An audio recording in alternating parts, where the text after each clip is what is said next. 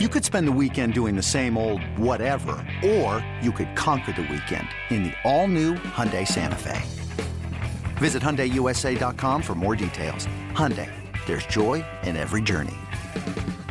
A swing and a long drive, left center field, way back to the track, to the wall, grand slam, Diaz! The Cardinals Countdown to Opening Day show is presented by Ameren on the Cardinals Radio Network. Swinging a ground ball off the pitcher's glove to the second baseman. Got him!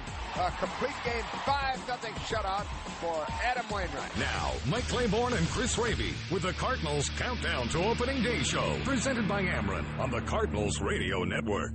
And welcome back to another edition of Cardinals Countdown to Opening Day, presented by Ameren. Chris Raby back with you. Mike Claiborne along, as always, Ben Boyd, our executive producer, back in our Cardinals Network studios. And we welcome Tom Ackerman down to South Florida. Great to have you here, man, and great to put another week of Cardinals action in the books. We're a month into spring training and just a few weeks from opening up the regular season against the Cubs at Busch Stadium on April 2nd. Time flies. I love this time of year, especially in mid-March when you get the spring breakers down here. You see a lot of Cardinal red, and you start to get that feeling of urgency from the players. They know that we're getting to the point where you're going to see cuts. Players are going to start to be moved to the minor league team. The roster gets a little bit smaller, and the competition starts to rise for some of these spots. And the Cardinals will be that much closer to April 2nd against the Cubs.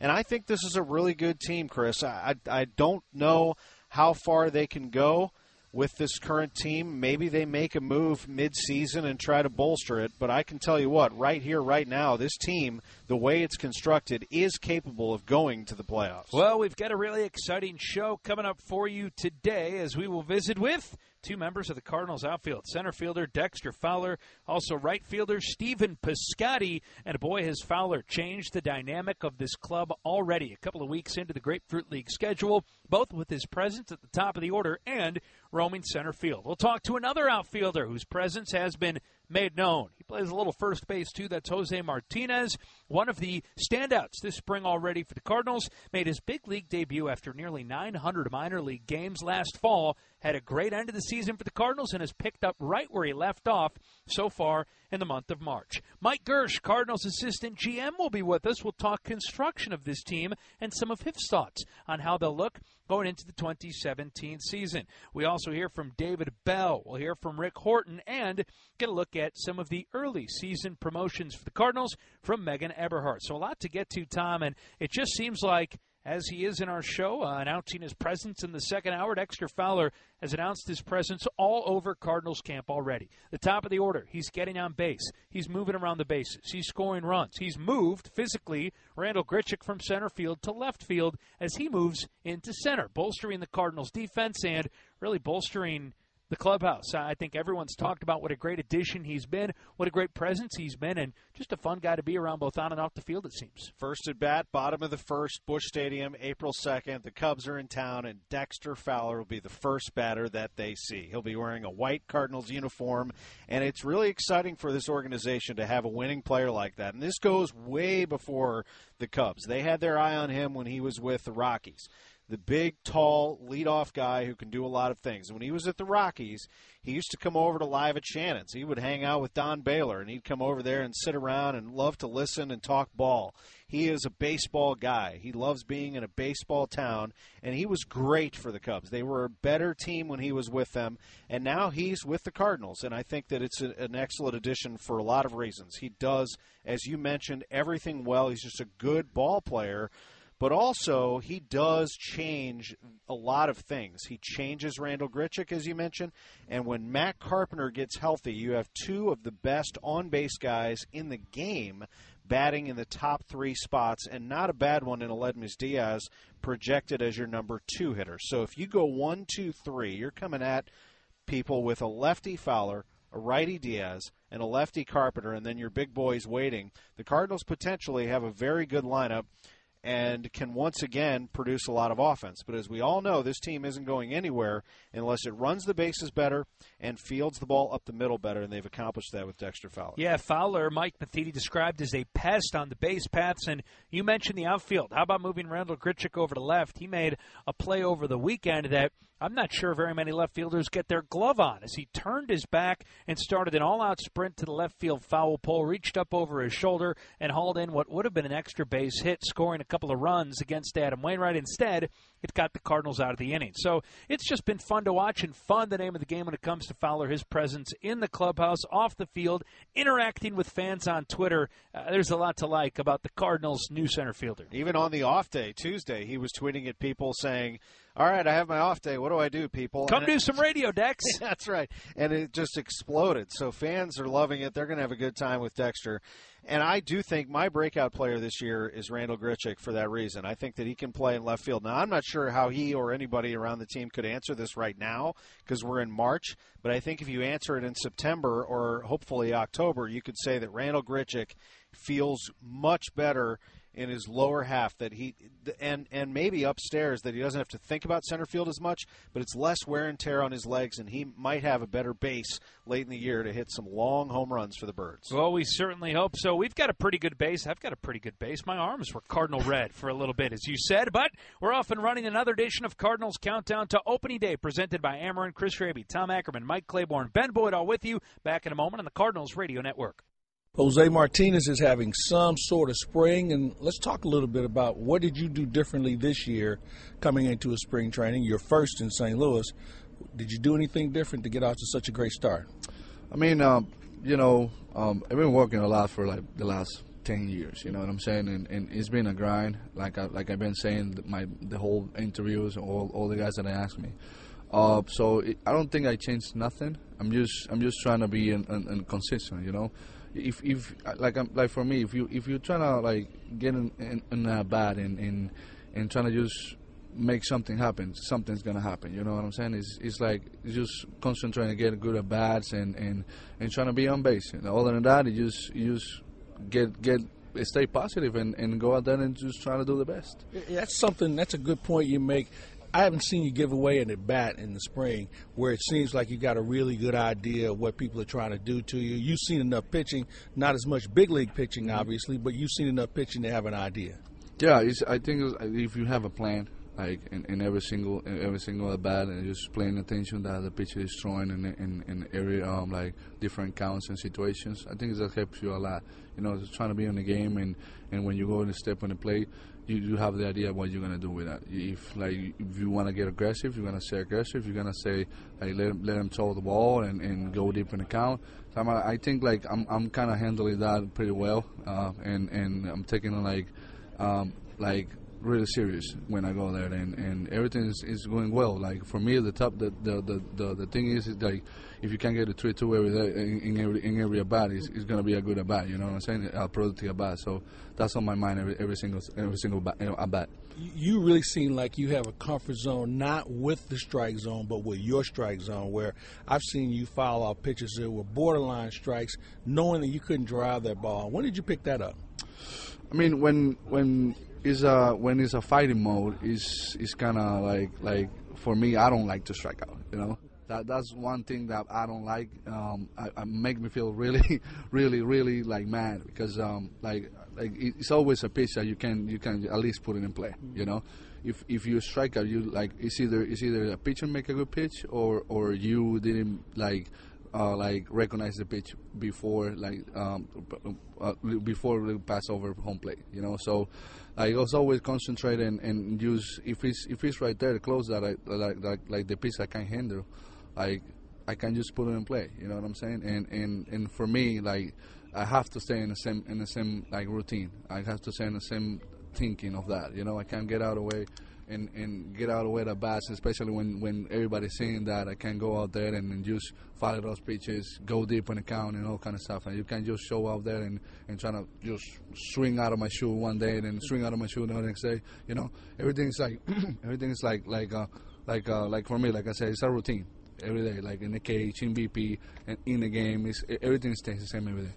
And I know that for you, You've seen fastballs all your life. When you get to this level, guys throw the breaking ball. I see that guys trying to throw you a cutter in, and then they throw you the slider to see if you take a bite off of it.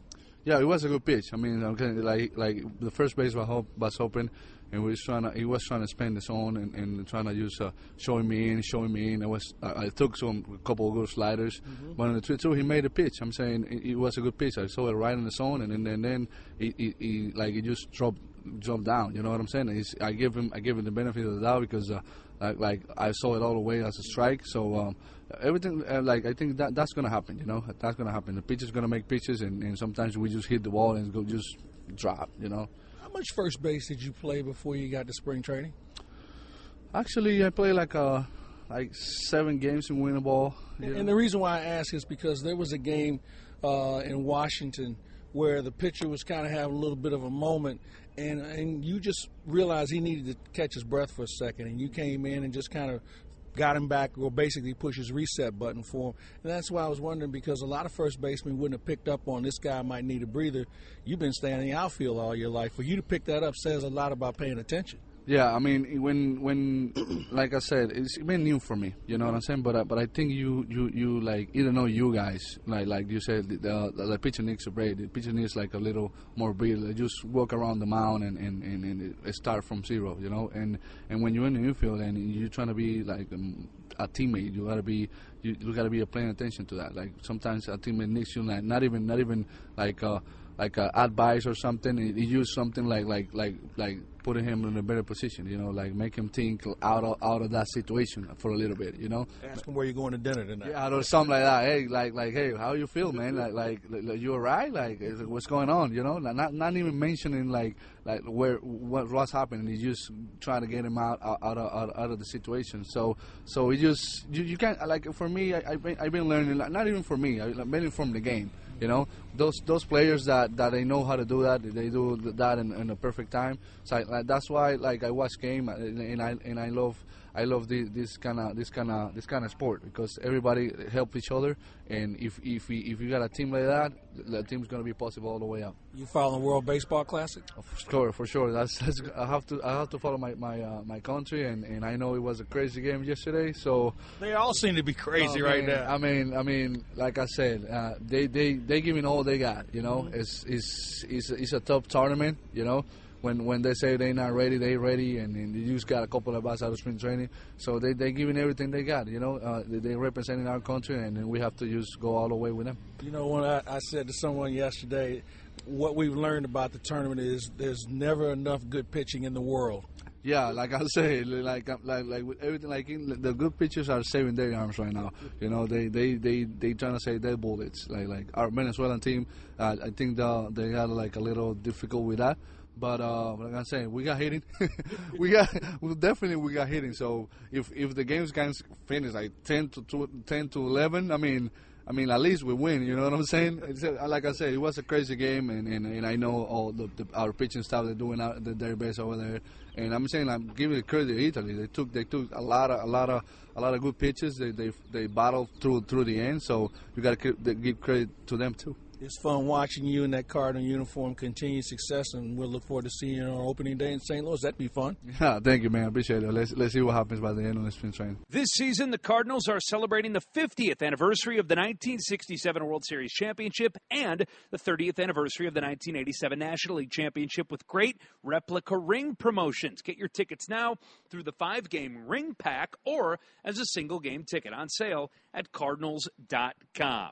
We take a break. When we come back, we will visit with Cardinals assistant GM Mike Girsch. That's next on Cardinals Countdown to Opening Day, presented by Ameren on the St. Louis Cardinals Radio Network.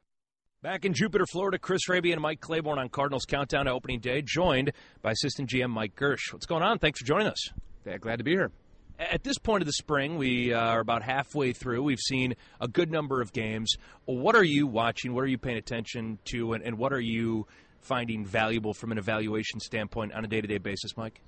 We were just joking a moment ago. The biggest thing for every spring training game is that all the players leave the field under their own power without Conroy or Olsen standing next to them. Just stay healthy. So good. Yeah, for the most part, we've been good there. So obviously, we like to play well. We like to see the guys do well. We like to win games as much as possible.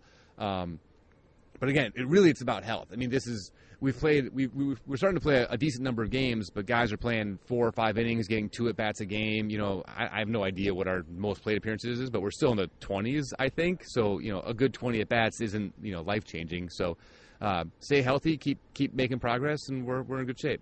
The role of an assistant general manager is all-encompassing. There are a lot of things that you're responsible for. Give us an idea of some of the things on your daily list of things to do. At this time of year, a lot of what we're doing is sort of administrative paperwork. All of our players, arbitration players get their contracts settled, but we have to get the paperwork done. Pre-arbitration players, we have to talk to the agents and settle on that and get all that paperwork done. We have insurance for them. There's a lot of stuff like that. And then we're also, at this part of the season, sort of experimenting with various technologies and new ways of doing things in the minor leagues, and I help with a lot of that in terms of different ball tracking systems for pitching, and we have guys who come in to sort of show off their wares. This is a common time when different companies make their way around Florida or in Arizona showing off this new contraption or that new thing, and so we're always dealing with that sort of stuff. Just a little bit of everything, helping, talking to Flo every now and then about what's going on in the amateur world, getting the pro scouts off and running for their season. So just helping out in all the departments. Yeah, a lot of moving parts, too. Once all of the minor leaguers get here, you see guys here now. For folks that don't know, about how many guys are in camp right now, and what are kind of the moving pieces when guys start going back from big league camp to minor league camp? You have the step campers in, now everyone's here. It's almost controlled chaos at times around the facility. Yeah, so big league camp is on the order of 60 players or so, and that's our 40-man roster plus non-roster invites. And those non-roster invites include both minor league free agents who have big league experience, guys like Jordan Schaefer or Todd Cunningham, guys that you've been seeing in the games, and also some young kids who are in camp. Like, for example, we need catchers, right? At the beginning of camp, we got a lot of pitchers throwing, and we need lots of catchers to catch them. And so there are some guys who've been in camp and may or may not have even been in a game yet because they're here sort of to get a taste and to see what's going on.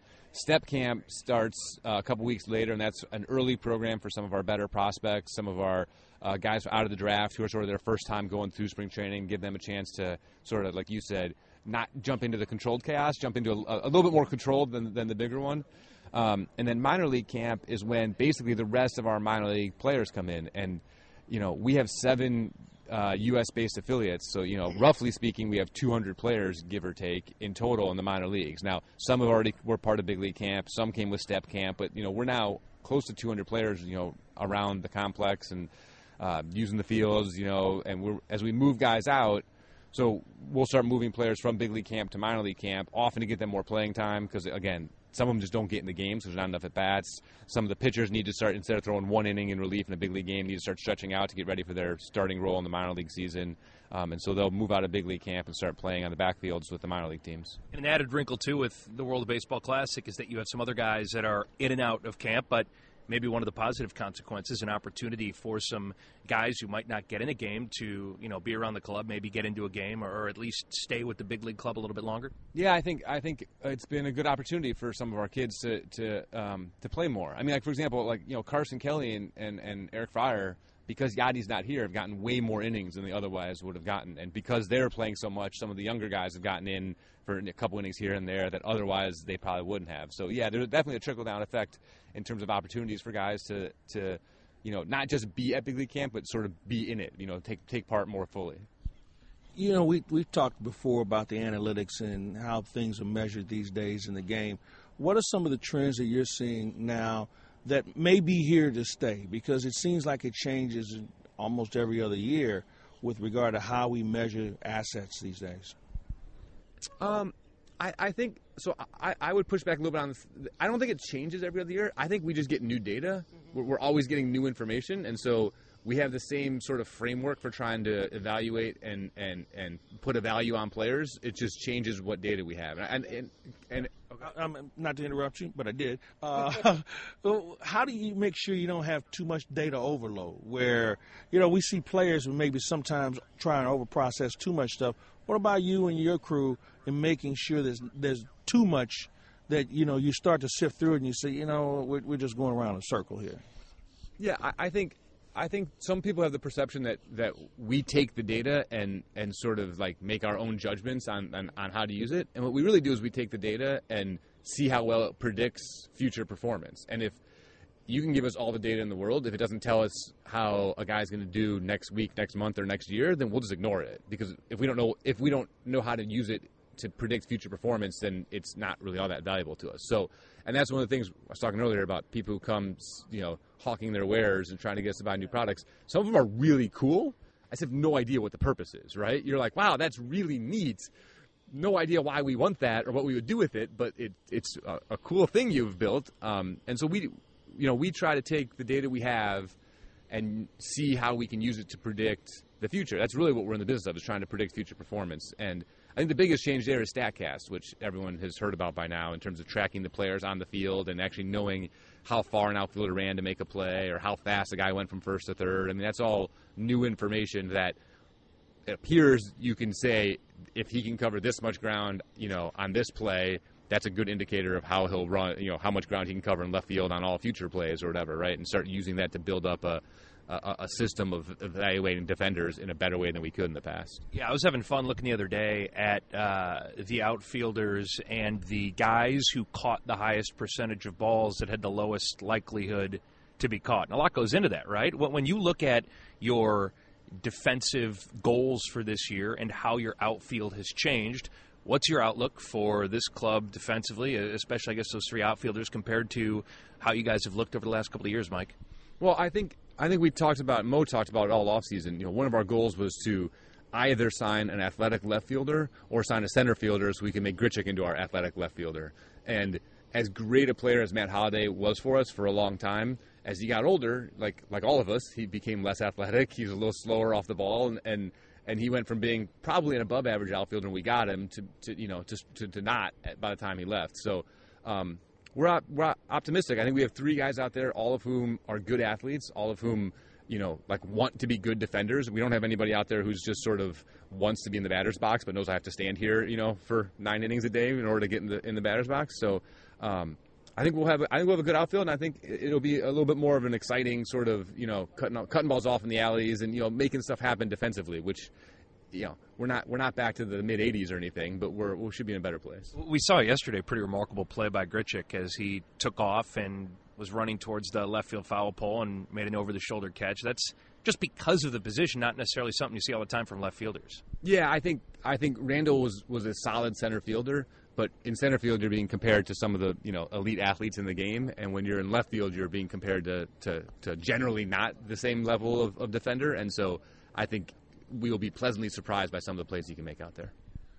Everyone has a different path to the big leagues, and yours is unique. What's the thing that motivates you every day? Because this is a sport where every day you come to the ballpark, you can learn something new. But for you in your position, what are some of the things that intrigue you? This isn't work, right? Like when I had a quote unquote real job, I spent a lot of time reading about baseball, thinking about baseball, playing fantasy sports, doing all the stuff that a lot of your listeners probably do. And the fact that I now do that every day and it counts as work, right? Like when my wife's like, "What are you doing online?" "Oh, I'm working." Like, well, all I'm doing is reading and and thinking about stuff. So that makes it easy. Staying motivated in a job that you love is a lot easier than. I used to be a consultant and worrying about how some Fortune 100 companies, Central American operations, gross margin. It was hard to really get all that excited about it every day. But you see the product out here. Yeah, you get to see it and get much more immediate feedback on how you did, right? I mean, there's wins and losses. There's like a scoreboard that tells you how things are going in a much more immediate way than when you're, working on some 2-year consulting agreement with some company that does, it's different. It's fun. And you get that satisfaction when things go well and you feel it when it doesn't. And so it's not hard to stay excited and stay motivated. So with that being said, what is your excitement level about this club this year? What kind of ball club do you think you have? And it's a different situation for the first time in a while that you guys are the underdogs, not just in the league, but in the division. Yeah, I think I'm excited. I think we have a really good team. I think, honestly, like where we're ranked in the division at this moment is not all that important. I mean, at some point late in the season, it will certainly matter where we are in the in the division race. But at this point, as you look forward, our job is to win as many games as we can and sort of figure out where we are down the road. And I think we're in really good shape to have a sort of fun, exciting season, typical of the last 5 or 6 or 7 or 15 or since the DeWitts bought the team. I mean, like, we plan to be in it all the way to the end. Mike Girsch, Cardinals assistant GM, appreciate the time. Have a great rest of the spring, and looking forward to April 2nd in St. Louis. Looking forward to it, guys. Thanks. Subscribe to Cardinals Magazine and receive 2 free tickets to a Monday through Thursday home game in 2017. Order now at 314-345-9000 or cardinals.com/magazine. We just talked outfield defense with Mike Girsch. We'll do it with one of the outfielders. Stephen Piscotty joins us next on Cardinals Countdown to Opening Day, presented by Ameren on the St. Louis Cardinals Radio Network. Back on Cardinals Countdown to Opening Day in Jupiter, Florida, Chris Raby and Mike Claiborne, joined by Stephen Piscotty. What's going on, man? How are you? Doing great. Just enjoying spring training. Another week of games in the books. You guys, offensively, have been scoring a lot of runs and been scoring a lot of runs in different ways. What have you seen from the offense to this point, Stephen? It looks just solid. Every game we seem to be putting up runs, and guys have taken really good at-bats. And it's exciting to see. I think last year in spring training we were kind of, I think our record's probably closer to 500, but now we're just winning ball games. So I think it's a great sign. It means nothing, but I think it's a great sign. You mentioned taking great at-bats, and that doesn't always mean you're going to put it in play. I've watched a lot of guys fight off good pitches. We've seen guys not get themselves out as much as we have in the past. What have you tried to do? Because as you and I talked the other day, you're just a tick away from really finding that groove. Yeah. I think spring training is a great time to kind of work on things and not put too much weight into the result. The results have been coming, which is great. But, I think it's all about finding that rhythm and timing and trying to implement the stuff that you worked on in the off season into the game situations. How much do you experiment at this time? Things maybe you did in the cage during the winter, and now you get here and you say, let me play with that a little bit and see if I can find a comfort level. How much of that do you do? Quite a bit, honestly. At least for me this spring. In springs past, I've had a few things I was working on, but it wasn't anything huge. This year for me, finding some weight on my backside has been kind of my challenge, something that I haven't really done. So it's thrown off my contact point early in spring, but it's what I want, and I know it's going to kind of recalibrate itself, and I'm really excited about some of the changes I'm making. I know a lot of guys are going through the same type of deals, and the fact that they're getting results already is a great sign for them, and definitely a confidence booster. So what's that process like when you do make tweaks and changes? How do you take it from the off season into spring training, and how do you take it from your work in the cage that you guys do out onto the field against live pitching in a game situation? It's definitely a process. The fact of the matter is you can feel so good in the off season when you're hitting off the batting practice pitcher every single day. You can just time that guy up, and you could stand on one leg and hit really well. But when you actually get into the live situations where we do against our own pitchers, you can tell real quick what's going to play, what's not going to play.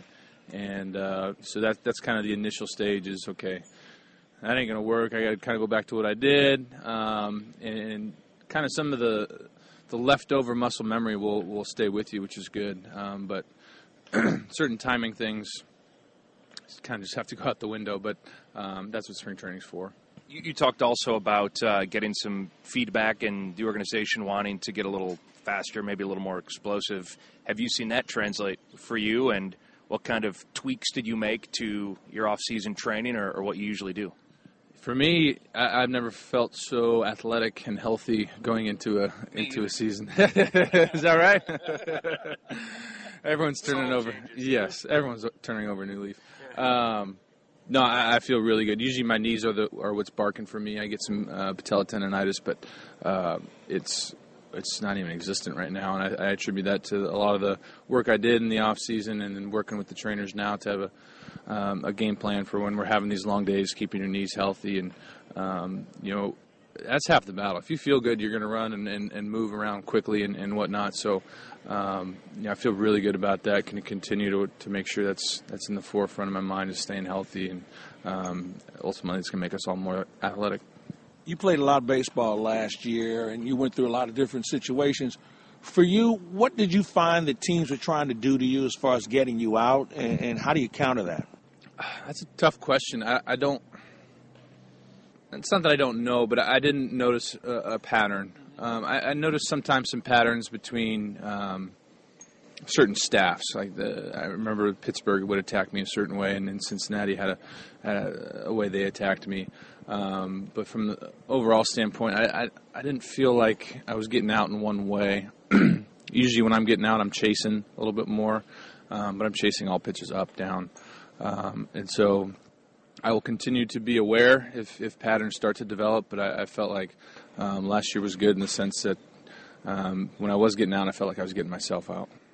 What did you learn last year about just what it takes to play a full big league season, not just physically but mentally as well? And I know that I feel like oftentimes we talk so much in the industry about pitchers and about slowly building up their innings, and this guy goes from 100 this year to 130 to 150. But with position players, sometimes I think fans maybe take it for granted a little bit that guys that haven't played a full big league season are thrown right into the fire. And what goes into that we don't see off the field? Yeah, I mean, going back to last year, I definitely hit a bit of a lull and slow period in late August, early September, in those dog days. Part of it was mechanical, and that's why I was struggling. But, I mean, there was some fatigue in there for sure. And I think I didn't pace myself early in spring training and in the beginning of the season. I would go to the cage and basically try to improvise and fix my swing over a course of an hour and a half, taking all these swings. And it kind of worked. I remember specifically we had a rain delay against the Cubs, and I went in and took 50 swings with Coach Mabry, and I got to hit my next at bat. But, I mean, it's not setting me up for success, I think, later on. So this spring especially, I've really been trying to pace myself. I'm not going into the cage searching. If I have a plan and it doesn't go the way I want, I just shut it down and go to the next day. And I have a lot more confidence in myself after being through a full season that I know it's going to come around. And so I want to get in there and work, and that's my initial instinct. But I'm really trying to kind of taper my swings, and that way I have more energy on the back end of the season where it's most important. We talk about how it can be a grind for a player on the field. How did you try and find when your downtime took place? What are some of the things you like to try and do to get away from it, where you can look forward to getting back into it when it starts again? Yeah, I mean, during the season, you have to have kind of those little mental rest periods. For me, it was playing guitar in the what kind of music? Just country stuff. I'm a big country fan, so any song I like, I try to figure out how to play it, and that would just take my mind off things. And you sing too, or yeah, absolutely. Yeah, that'd be hard to do, but we'll see. So yeah, that type of thing. My family came out a bunch, and they can take your mind off it as well. So it's a long season. It's a grind. I wish there were more breaks in the middle of it, but that's just kind of the way it is, and you got to find ways to keep yourself sane.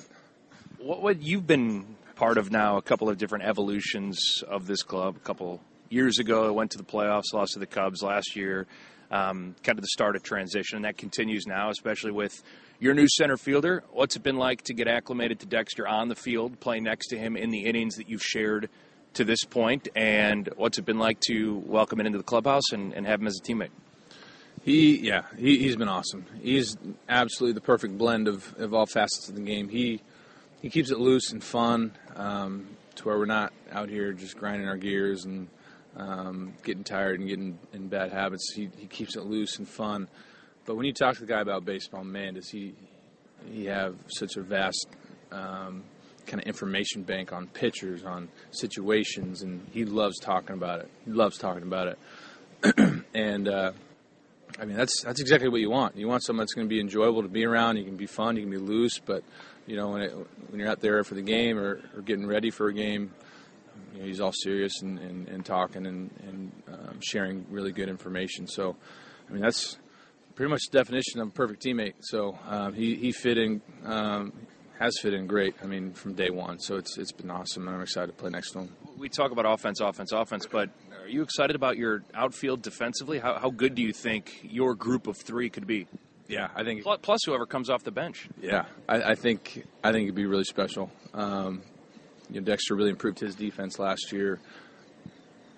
Going to continue to talk to him and kind of take little bits and pieces of what he did to make himself better that could improve our game. So I think it's going to be a lot of fun. Hopefully we'll be running around like crazy, making catches and throwing people out.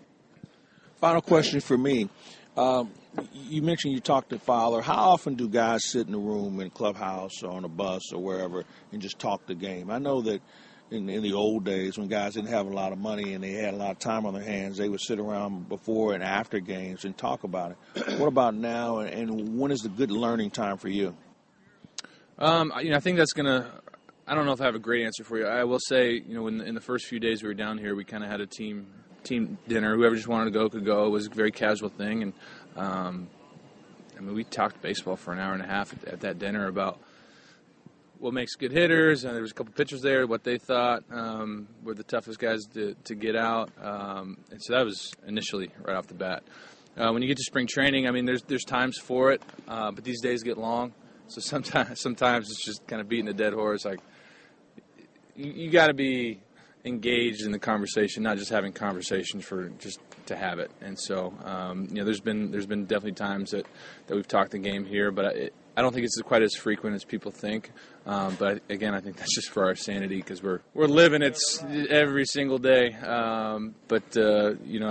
Those conversations just come about kind of organically, but they do happen. Stephen Piscotty, have a great rest of the spring. Appreciate you joining us for a couple of minutes. No problem. Thanks, guys. Join Arf and Tony La Russa at Busch Stadium for an unforgettable evening at Wine and Whiskers, rescheduled for Saturday, April 1st. A wine and food fundraiser at the Redbird Club. Reserve now at arflife.org. Back to wrap up this first hour of Cardinals Countdown to Opening Day next on the St. Louis Cardinals Radio Network.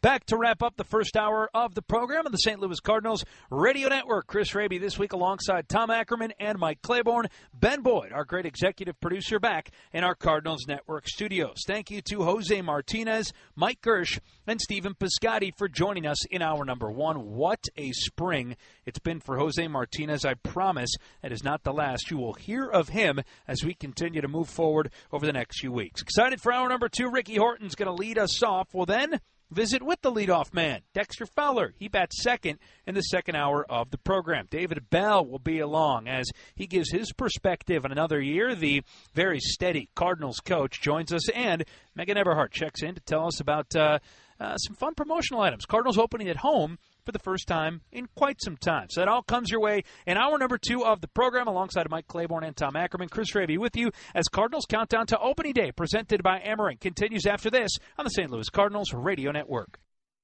A swing and a long drive. Left center field. Way back to the track, to the wall. Grand slam, Diaz. The Cardinals Countdown to Opening Day show is presented by Ameren on the Cardinals Radio Network. Bringing a ground ball off the pitcher's glove to the second baseman. Got him! A complete game, 5-0 shutout for Adam Wainwright. Now, Mike Claiborne and Chris Raby with the Cardinals Countdown to Opening Day show presented by Ameren on the Cardinals Radio Network. Welcome back to Cardinals Countdown to Opening Day in Jupiter. Chris Raby and Mike Claiborne joined by Rick Horton. Another week in the books, another handful of games in the books. Rick, thanks for joining us. Oh, you bet. Great to be with you. And it's interesting how as spring training progresses, guys, you learn a little bit more about the players. Injuries start to become a factor and things start to come into focus, but still plenty of time left for guys to show what they can do. What point in spring training do you see guys need to find their legs again, or pitchers may have not necessarily a dead arm, but maybe a little bit of a fatigue situation? Well, I think it's different for pitchers and hitters. I think hitters are typically, after about 5 games, they're ready to go. They say, let's get out of here. They get tired and they want to get locked in and leave. But, pitchers really, it's such a slow development process in spring training. You do have to go through that. boy, it just doesn't feel good today phase, and then work through that, and then kind of get that next plateau. And I think it's about mid-spring training when the arm typically is dragging. But these guys are clearly game ready when they get there. They're breaking sliders off. They're throwing hard. The guys throwing 94, 95 day after day down here, and that's unheard of. That's interesting you bring that up because a few years ago, guys would come in and just pump fastballs for the first 2 or 3 starts. I'm watching guys throwing change-ups and cutters and things of that nature in their second start, in some cases their first. They're trying to make a team right here, and you can't blame them. The carrot's really big right now, guys. Obviously, to be a big league player, you want to take every advantage you can of your opportunity. You always have a lot of minor league free agents in camp. Cardinals started out with 68 guys, and if you're going to get noticed, you're going to have to come and be ready. And that again, very different than the way it used to be. But I think they've got it down to a science. The minor leaguers are here now, so we're going to start seeing guys progressing over there to the minor league complex so they can get their innings, and I think that's important for the young pitchers to get back with their team and get ready to compete at the AAA or AA level. So as we see the outings a little bit longer, as we see the pitch counts ratcheted up a little bit more, someone like Adam Wainwright, what are you noticing from him as he goes from start 2 to 3 to 4, and the days are a little bit longer? Well, Waino looks a lot better this year than we've seen him, I think, the past couple of years, and he's very confident. And I think confidence is not something that Adam hasn't had, of course, but I think he's really feeling that he's figured something out with his breaking pitch, and I also like the fact that he's throwing 92 miles an hour here. I mean, we didn't see that much of him last year, and he actually said he normally doesn't even reach 90 miles an hour in spring training, even when he's had good years. So I think it could be a resurgence of something in his mechanics where he just feels together. Of course, he's a year further away from the issue with his Achilles, and maybe he's just got a more solid base. But, I've been kind of, I don't want to say lukewarm on our expectations about him, but I have not been thinking, hey, let's consider him the ace still because age catches up with everybody. But I also said that I wouldn't put anything past him to find a way to impress and be a big winner again. We've got 2 pitchers in the rotation that are either coming off of rehab or surgery. What is the process of making sure that you don't spend all the bullets and use their innings up early? And what pitcher is going to compete for that role of being the spot guy? Because I think you want to be very careful with both of these guys, especially if you think you're going to be in the hunt. Well, if you're Michael Wacha and you're Lance Lynn, it's interesting. I think from the club's point of view, you're thinking, well, let me see their pitch count. Let me make sure we don't get them to regress physically. Let's make sure we develop them along a path. But the thing that goes on in the head of a Michael Wacha or Lance Lynn is they got to prove to themselves that they feel good, and that's a different thing entirely. That's I need to let this go. I need to let it eat one time and see, how I feel the next day, how I feel at the moment, how I feel the next day, and just to make sure and prove to myself that I'm whole. And so I think that's more important. I think Wacha's been able to do that so far this spring. I think Lance Lynn has as well. And we see Lance Lynn throwing more breaking balls here, which I think he wasn't able to do, Chris, when he was hurt. He was just basically fastball. So I think we've got a good progression with both those guys. Yeah, and Wacha especially, I've been so impressed with not just the velocity, because 95, 96, but he's been there over the last year or two when he's been on the field, but the ability to locate that fastball, all of a sudden then the changeup and the curveball are back into play, which he hasn't had consistently the last few seasons when he's had some struggles. When Wainwright and I talk about him and his kind of his ability to pitch, we both agree. We both talk about the fact that his fastball, everybody talks about his curveball, but when the fastball's right, the curveball's great. And I think you can say that about Wacha. When his fastball's right, the changeup's great. And if the fastball's not right, guys just spit on the changeup. They won't swing at it. They won't even offer at it. And he feels like he has to be nastier with it. So I think he's in a better groove right now. His changeup is A+ as far as I'm concerned when he's right. And the Cardinals really need him. I've thought the last few years, you kind of say, well, who's the bellwether guy? Who needs to have a good year for this team to do well? I always kind of come back to Wacha because you know what you're going to get for the most part with Lynn and Martinez and Leake. You know what you're going to get. But with Wacha, it could be tremendous or it could be injury. It could be really, you don't know what it's going to be. And the fortunes for the Cardinals, I say, still rest on his shoulders. The one guy who's been under the radar here in the spring has been Mike Leake. He's been really, really good. And you have to wonder how much did he erase from last year where he pitched well, but his defense let him down, and then he had to alter his style? Do guys kind of wipe that off the chart and just say, I'm going to go out and do what I used to do, and hopefully we'll catch the ball this year? Well, he's a smart enough guy. I think he's going to kind of stay within what he does, and I think that certainly the narrative right now that everybody would agree with is the Cardinals were not very good defensively last year, which hurt him the most. I think it hurt him by far the most because he's not the kind of guy that can get 4 outs an inning, and he's not a strikeout guy. The cautionary part of thinking about Mike Leake is the Cardinals' best pitcher last spring training by far was Mike Leake. Mike Leake did not, and nobody hit the ball hard against him, so he could just be the guy that, he's a pitcher. That's what he does. And guys are looking for timing, pitching, throwing off timing, and he's a master at that. So the question will be, does he continue to get the defensive support once the bell rings in April? If I'm a defender, I'm loving when I'm behind him. You're going to get a lot of work, but he is just efficient. And just when he gets into a rhythm, we saw it, as you mentioned, last spring, and we've seen it this spring. It's just efficiency. There's not a whole lot of wasted anything with him. Well, I think hitters don't quite know what to do with a pitcher that has an idea of how to attack you. So you can really watch it. The more you watch it, you look at a pitcher work and you say, he's got something he's trying to do here. Some guys don't. Some guys are just rocking and throwing, and that's it. And here's 99, and you see if you can hit it. But with Leake, he's really kind of trying to get you out, trying to get you off balance, trying to get you in, out, up, down, and changing speeds and all that. And so from a hitter standpoint, that makes it a challenge. You have to think about 3 things instead of just one thing. If you're thinking about 99, big league hitters can gear up for that. If you're thinking, boy, it could be a changeup, might be a cutter, Andy's working quickly, you have less time to think, too. Think about it from the hitter's point of view. The defender likes it, but the hitter doesn't because he's trying to get himself ready, and the pitcher becomes the aggressor when he works faster. I think that's something maybe we don't talk enough about, the effect not only on your defense, but what the effect is on the hitter at the plate. I want to get one thought on the lineup from you, and obviously the offense has looked different over the last few years. Last year it was power, it was home runs. But the thing that has kind of stood out to me, and I'm wondering your thoughts, is that, again, take it for what it's worth, spring training games, but they seem to be consistently manufacturing runs in all sorts of different ways. Game 1 of spring training, Dexter Fowler walks, gets moved to second base, or actually steals second base, gets moved over to third, scores on a sacrifice fly. The Cardinals scored a run on no hits.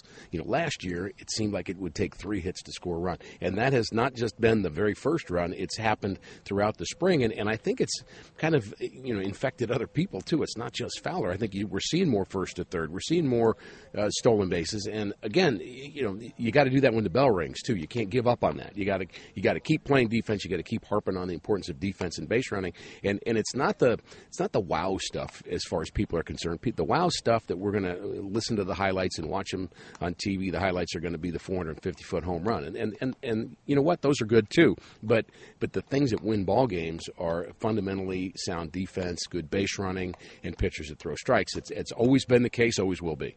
Rick Horton, appreciate the time. Thank you, sir. Always good to be with you guys. This season, the Cardinals are celebrating the 50th anniversary of the 1967 World Series Championship and the 30th anniversary of the 1987 National League Championship with great replica ring promotions. Get your tickets now through the 5-game ring pack or as a single-game ticket on sale now at Cardinals.com. Back with Dexter Fowler next on Cardinals Countdown to Opening Day, presented by Ameren on the St. Louis Cardinals Radio Network.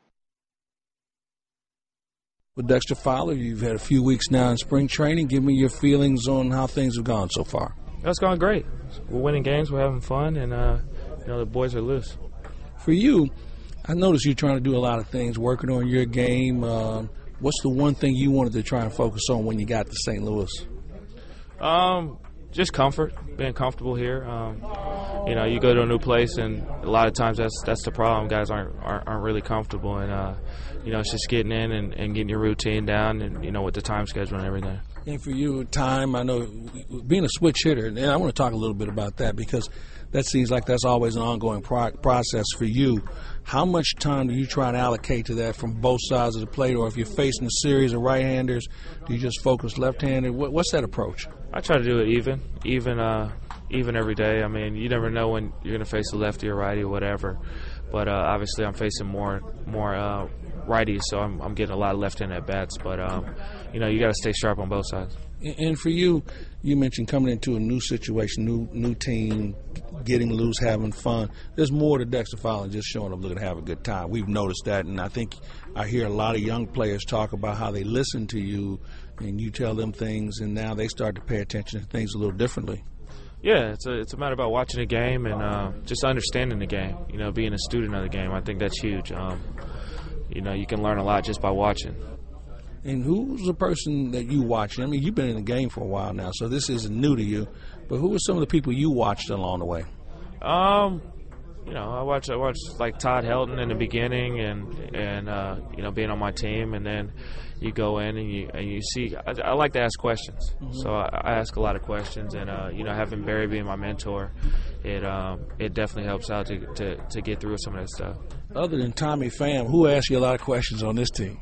Everybody. You got Wonger. You got me and Cart bounce things off of each other. Adams, Greg, everybody. Rich, Steven, it's everybody. It's not just one guy. And the other thing we noticed, and Mike Matheny said, you can kind of be a pest on the base pass. I've watched you, especially when you get on third base, where you do everything other than run out and grab the guy in order to get his attention. You like having fun, and you like pushing that envelope. Yeah, for sure. I always told a pressure bust a pipe. So, you got to put pressure on them and see how they respond. One of the things we've seen, you've had 7 walks so far in the spring. You're being very selective. Is that something you have acquired here in the last maybe 2-3 years where you now find out where your comfort level is as far as your stroke?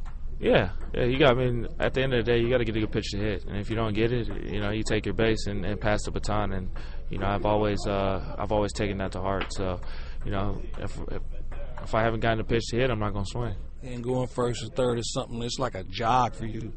I mean, I've seen some times where I didn't even think you were in high gear. You were standing up at third. What's that all about? I mean, you just seem to really have a good – and I notice how you cut corners, too. I mean, this is something fundamentally, if you want to watch somebody run the bases, that's something you really have mastered. Yeah, for sure. And then, having long legs helps. So, it makes it look like you're not going as fast as what people are doing. But at the end of the day, it's I take pride in base running and and try to get the best jumps and have the best angles I can. Well, this spring training thing can be a little bit of a drag. At what point do you start to zero in on the season? Do you want to make sure you don't burn yourself out in at-bats and certainly in the field? So when do you start to lock in? Towards the end, you start ramping it up a little bit. And at the beginning, it's more about seeing the ball. There's processes. It's a process, and I've learned it along the way. I can't even tell you how many spring trainings I've been in, but it's about knowing your body and getting it ready to play that 162. Knowing your body, that's interesting because at a young stage in your career, you do things differently. Now, at 30 years old, things a little different. So how do you prepare differently physically? Because it is a grind. I mean, a lot of games, and you're a center fielder, you're running all the time. Yeah, it's about like you said, it's trial and error. You've been around. I've been around the game and learning what makes me click and what loosens me up and staying on that routine. But like I said, it's comfort and getting back in the routine and trying to figure out what works. Won't be long. You'll be jumping out of one of those Ford trucks, man. We'll get this thing going. There it is, ready to go. Thank you, sir. Thank you. Join Arf and Tony La Russa at Busch Stadium for an unforgettable evening at Wine and Whiskers, rescheduled for Saturday, April 1st. A wine and food fundraiser at the Redbird Club. Reserve now at arflife.org. We're back with David Bell next on Cardinals Countdown to Opening Day, presented by Ameren on the St. Louis Cardinals Radio Network. David Bell is the Cardinals bench coach, and he's been with the Redbirds for a few years now. I always like to get together with you, especially at this time of the year, when we get into spring training because of the planning stages. And this is something that I've always found to be intriguing because you don't waste any minutes around here. Everybody's got something to do every time of the day, and I know you get some help from some other guys in putting that together. When do you finally start to put everything together to get ready for a spring? Well, we waited up to the last minute, really, this year and tried to plan it really when we got here and make it as efficient as we possibly could. I think it's been a success. I think we're getting good feedback from the guys. Guys are still fresh and strong. And if we can leave here with guys prepared and still strong and refreshed at the same time, that's right where we want to be. And, you know, even though guys come here in shape, it's not like it used to be where you played yourself into shape. You're just trying to refine things at this point. That's exactly right. Guys come in ready to go. They're in physical shape. They do have to get in baseball shape, so we provide that opportunity for them, and it's really important to get the repetitions, but at the same time, not too much. They got to be sharp. They got to be, when they spend time working on something, it has to be important, it has to be essential, and it has to be the right amount, because anything beyond that is just a waste of time and a waste of energy, and you just can't afford that in today's game, not only in spring training, but certainly as we go into the season. It's just a long season, and that is, to this day, the biggest challenge that we all have. So if we can make sure these guys are ready to go, not waste any time, and do what's important, that's half the battle. And these guys have done a great job of realizing what they need to do. They've had some freedoms this year to do individual work.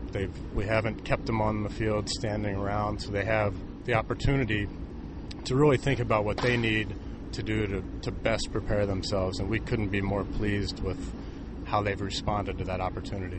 And there's somewhat of an honor system with that. I don't know if you do it with every team, but these guys are all professionals at how they approach things, and I'm sure they see the reward, and the reward is, as you mentioned, they're fresher and maybe more effective. So for you as an assistant, and certainly as a bench coach, where do you draw the line when you have guys that maybe spend too much time in the cage or are doing too much running? Is there a fine line you try and make sure they don't cross where they burn themselves out and develop bad habits? You nailed it. I mean, the challenge for us is to, and it's been like this for a while, is to keep them from doing too much. It's never that they're not doing enough. These guys, they get to this point in their career, they're self-motivated individuals. There's no question about it. So you're right. The challenge is to make sure that they don't do too much, and some guys it's more of a challenge than others. And what you find is guys end up using that work as a crutch, as a mental crutch. They feel like they're doing it, and to a degree it's okay, but at some point it becomes a hindrance to how they perform. They're tired, it can lead to injury, and we can't afford that. So there's a lot of time spent speaking about those things. Instead of working hard, work smart. Exactly. Work smart. We've all heard it, but the quality versus the quantity. One of the things I wanted to run by you, and I've asked this question, you guys work on a lot of drills, a lot of fundamentals, and reminding yourselves on where to throw, who's to cover, things of that nature, even base running drills. But when you leave here, you don't work on it as much. Is that something that may change where the muscle memory stays in place, where it's not every day? And I know when you played, you took infield every day. Are you going to make any adjustments with regard to how you approach that when the season rolls around for certain guys? We are. We're coming up with new things really every day. I mean, there's research out there that some of our coaches are doing an incredible job of learning new ways to help these guys prepare. Some of that work is most of it's individual, and it may look different than it has in the past, our pregame preparation, and it may be more individual work, and the schedule may be a little bit different, and really the idea is to try to recreate what it's like to be in the game while you're practicing. If you're going through the motions and just getting your work in, there's a place for that, but that's not really when you improve. That's kind of when you just kind of stay the same. So if we can recreate those game-like situations in practice, even if it's 3 minutes instead of 10, that's the goal, that's the idea. And we can't forget, too, that in baseball especially, the game is still the best practice. Yeah, you're right. And, you can take all the BP over here, but they haven't figured out a machine that can throw cutters or they can throw sliders like you're going to see at 8:30, 9 o'clock at night. Unfortunately, in our game, we have that opportunity pretty much every day. And the guys that aren't playing every day, it becomes a little bit more important for them to get this work in. And as I mentioned, an example, Ollie Marmol has just I've been going out to the half field with him, just watching and listening to him work with these infielders, and he has some great ideas. You know, you kind of oversee a lot of different things. We talked about putting together the spring training, but you work with a lot of guys just making sure that it's being taught the right way. Is that a good way to look at it, and making sure that everybody's on the same page? Yeah, that is a good way to look at it. You know, obviously I have the good fortune of working close with Mike, and then the other part of my job is just to kind of make things make sure they're going smooth, and the coaches are organized. So I guess in a way I'm I work really close with everybody, but making sure that the coaches are, you know, spending the right time in the right areas, just like we do with the players. You know, making sure they're being efficient with their time, and the communication is just so important, not only amongst ourselves as coaches, but then with Mike. So that's I can kind of be the go-between there, and it's been great because we have guys that are working really hard as coaches, and I've had the freedom this year and a little bit more time to kind of float around a little bit and just kind of oversee things, get feedback, and make sure things are running the way we want it to. And they've exceeded our expectations in all areas this spring. I'm wondering, last season was a year that none of us were excited about. I mean, we finished one game out, but there are a lot of pluses as far as development was concerned. Does it take a season like that for some guys to pay closer attention to detail and say, hey, you know what, maybe if I would have been a little bit better at that, we might have won? Because when you lose by one game, you can do the self-examination, and there's enough to go around. Yeah, it becomes such an opportunity, you know, and it's one of those things that you look back and it either goes one of two ways. And we're very confident that with the competitive nature on this team, the experience, the guys that we have in here, it can only be seen one way. And we've already seen that this spring. So now it becomes an opportunity to become better. And if you don't have that step back like we did last year, human nature, you kind of just continue to go the other way. And that's why it was tough to go through for the fans, for all of us. But you're right, we only missed it by one game, and there was a lot of lessons to be learned from that. For you and Mike, you guys work together so much. I mean, you're sitting there right next to him for the games. How much further ahead do you try and be than him when there's a decision that you anticipate? I try to be as far ahead as I can, whether, you know, and I know he does too. That's both of our goals, and it's been an incredible working relationship, and I'm very grateful to him for that, because he's included me. You know, if he didn't do that, then I probably wouldn't be, you know, I wouldn't realize as important as it is to be ahead of the game and to be thinking, but I know that he's going to ask. So my opportunity and my chance is going to come when I need to help make a decision, and I need to be ahead of the game. So that we're both doing that, and the goal is, if we're both doing that, then, you know, not too much gets missed, and I feel like that's worked out really well. Yeah, and that's fun to watch, because I watch you guys, and you can see the wheels turning and knowing, okay, this situation is coming up. It's got to be fun. But the bottom line is, you make the decision, the execution still has to come about also. Well, sure. And also, there's going to be decisions that are made that turn out to be the wrong decision, or maybe even a mistake. Yeah. But the one goal that we have, and one thing I feel great about for Mike and for myself, is that very few times has something come up that we haven't thought about it and haven't had a chance to think through and make a decision that we at the time feel good about.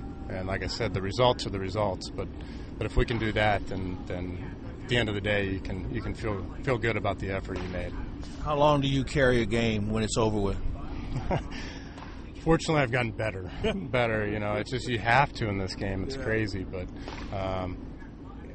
that's nice too, because we have the opportunity to talk things through at the end of the game, and before we get in the car at the end of the day, the goal is to have, you know, put it in the past and begin thinking about tomorrow. Yeah, that's the thing. You don't have a lot of time. You lose a tough one on Saturday, and you got a day game on Sunday. You don't have a lot of time. You have to make a decision. Either get some sleep or stay up all night thinking about something you can't do anything about anymore. That's right. You know, and we all care, and that's not a question. But at some point, it becomes almost selfish to keep it with you, because then you're right, it carries into the next day, and then it affects decisions you make. It affects that next day. So it's really important in this game to be able to do that. Learn quickly and put it behind you and move on. What do you say to a guy like Jose Martinez, who you saw a little bit last year, anxious to see him this year? He's come in and not only done everything he's needed to do at the plate and certainly in the field, but just has really meshed well with this ball club. Do you ever try and cool him down and say, hey, man, save a few of those for April, or do you just keep them going? Just keep going. Yeah. Just keep going. And, we're all seeing enough now where this isn't a temporary thing with him. I mean, he's been swinging the bat well, and he's been hot. And no matter who you are, you go through ups and downs. But this guy can play, and he's getting better, and he's still young. And at some point, whether it's the beginning of the year or shortly after, he's going to contribute. Final question for you. Aside from winning, what's the most enjoyment you get out of the game today? You played it, you've coached it, you've managed it. What's the one thing you get out of it more than anything else? Being a teammate, and trying to be the best teammate you can possibly be in every situation that comes up, on the field, off the field. And hey, we can all relate to that, because that includes off the field with your family and friends. And if you can be a good teammate, that's the stuff that stays with you long after wins and losses. Have fun this year. Thank you, Claves. Cardinals Kids Club, presented by Rawlings, is the exclusive fan club for Cardinals fans age 13 and under. Tremendous membership benefits include 2 tickets to a 2017 Cardinals home game, an invite to a members-only autograph party at Busch Stadium, and much more. For more information, visit cardinals.com/kidsclub. Megan Eberhardt tells us about some exciting early season promotions next on Cardinals Countdown to Opening Day, presented by Ameren on the St. Louis Cardinals Radio Network. Welcome back to Cardinals Countdown to Opening Day. Chris Rebby with you on the St. Louis Cardinals Radio Network. And again, getting closer and closer. April 2nd, the Cardinals open against the Cubs. And then the first weekend series of the year. Man, does that sound great. Friday, April 7th, 8th, and 9th with the Cincinnati Reds in town. And to talk more about that, we say hello to the Cardinals Manager of Promotions and Events, Megan Eberhardt. Megan, how are you? I'm great, thank you. We are so excited to get to Busch Stadium. Always love the weekend games, and I always love that you guys have incredible promotional items for the weekend games, and the first weekend against the Reds, no exception. You guys are coming out of the gates with some pretty great items for Cardinals fans. That's right. We kick it off on Friday night with the adult lightweight hooded pullover. It's presented by AT&T. It's blue, and it has the red and white STL logo on the front. I like that. You guys have had some nice hoodies and pullovers and various outerwear for the early and late season games over the last few years. A practical item because you might need it around 10 o'clock when the game's ending on Friday night. That's exactly right. And this one's a little bit lighter than what we've done in the past, so it'll be perfect for those cooler summer nights. Cardinals.com is, of course, where you can go for tickets. Cardinals.com/promotions is where you can go to see all of the promotional items. And then, man, how about this? Saturday against the Reds, it's the Yadier Molina bobblehead. Sunday, it's the Stephen Piscotty replica road gray jersey. So a bobblehead, a jersey, Saturday and Sunday against the Reds. Yadi, one of the great bobbleheads that you guys have this year, Megan. Oh, absolutely. Who doesn't love Yadier Molina? And this year, actually, his bobblehead will have a few random ones placed at the gates that will feature either a gold or a platinum glove. So there's only a limited number, so you won't know if you get one until you come to the game. And I love that 30,000 fans get that. So you don't have to get there, 3 hours early. I've seen when I'm walking into the ballpark at 2 p.m. the boxes and boxes and boxes. But all three of these items, the pullover, the bobblehead, and the Piscotty jersey, which we'll talk about in a moment, 30,000 fans are going to get them. That's exactly right. Go to Cardinals.com/promotions. Tell us about the jersey. I know you guys have some great jerseys this year, both the current players and the throwbacks. I think it's cool that you're doing the road gray Stephen Piscotty jersey. Yeah, we were excited to do this because for the first time in quite a couple years, we're starting at home. And so this is the last game before the team leaves for their first road trip. So you can wear this road gray jersey whenever you go and follow the Cardinals around all season. Also on Sunday, the kids' ticket voucher and a Prairie Farms ice cream. Sunday, we're starting early. And you guys love the weekend games and especially those Sunday afternoon games all season long. Oh, yeah. They're a lot of fun. cardinals.com/promotions. And again, you can see the items for that first weekend, the lightweight hooded pullover. That's on Friday night against the Reds. The Yadier Molina bobblehead on Saturday. And then the Stephen Piscotty jersey on Sunday. The theme tickets night start right away in April as well. And into May. And again, all the great promotional items are at cardinals.com/promotions. Megan, I'm going to put you on the spot. I got to ask you about one more because we were talking about it down here at spring training. I caught a glimpse of it. The Carlos Martinez Matt Carpenter double bobblehead. Right. That's going to be Saturday, April 29th against the Reds. That is one of the coolest bobbleheads that I've ever seen. Yeah, we love it. We took an action and created it into a bobblehead. So whenever a player hit a home run last season, Carlos Martinez would celebrate by splashing water into their face. So this is an action shot paused that Matt Carpenter clearly just hit a home run, and Carlos Martinez was just seconds away from drenching him with water. And that's Saturday, April 29th against the Reds. And again, everything is up at cardinals.com/promotions.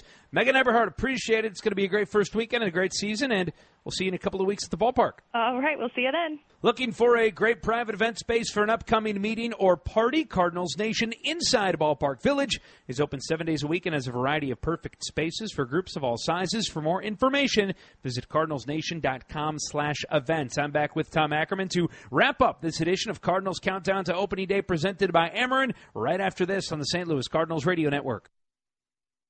Visit the official online shop of the Cardinals at cardinals.com/shop for the largest selection of authentic caps, T-shirts, jerseys, hoodies, collectibles, and more. Get your gear straight from the source at cardinals.com/shop. Chris Raby back with Tom Ackerman as we wrap up tonight's edition of Cardinals Countdown to Opening Day presented by Ameren.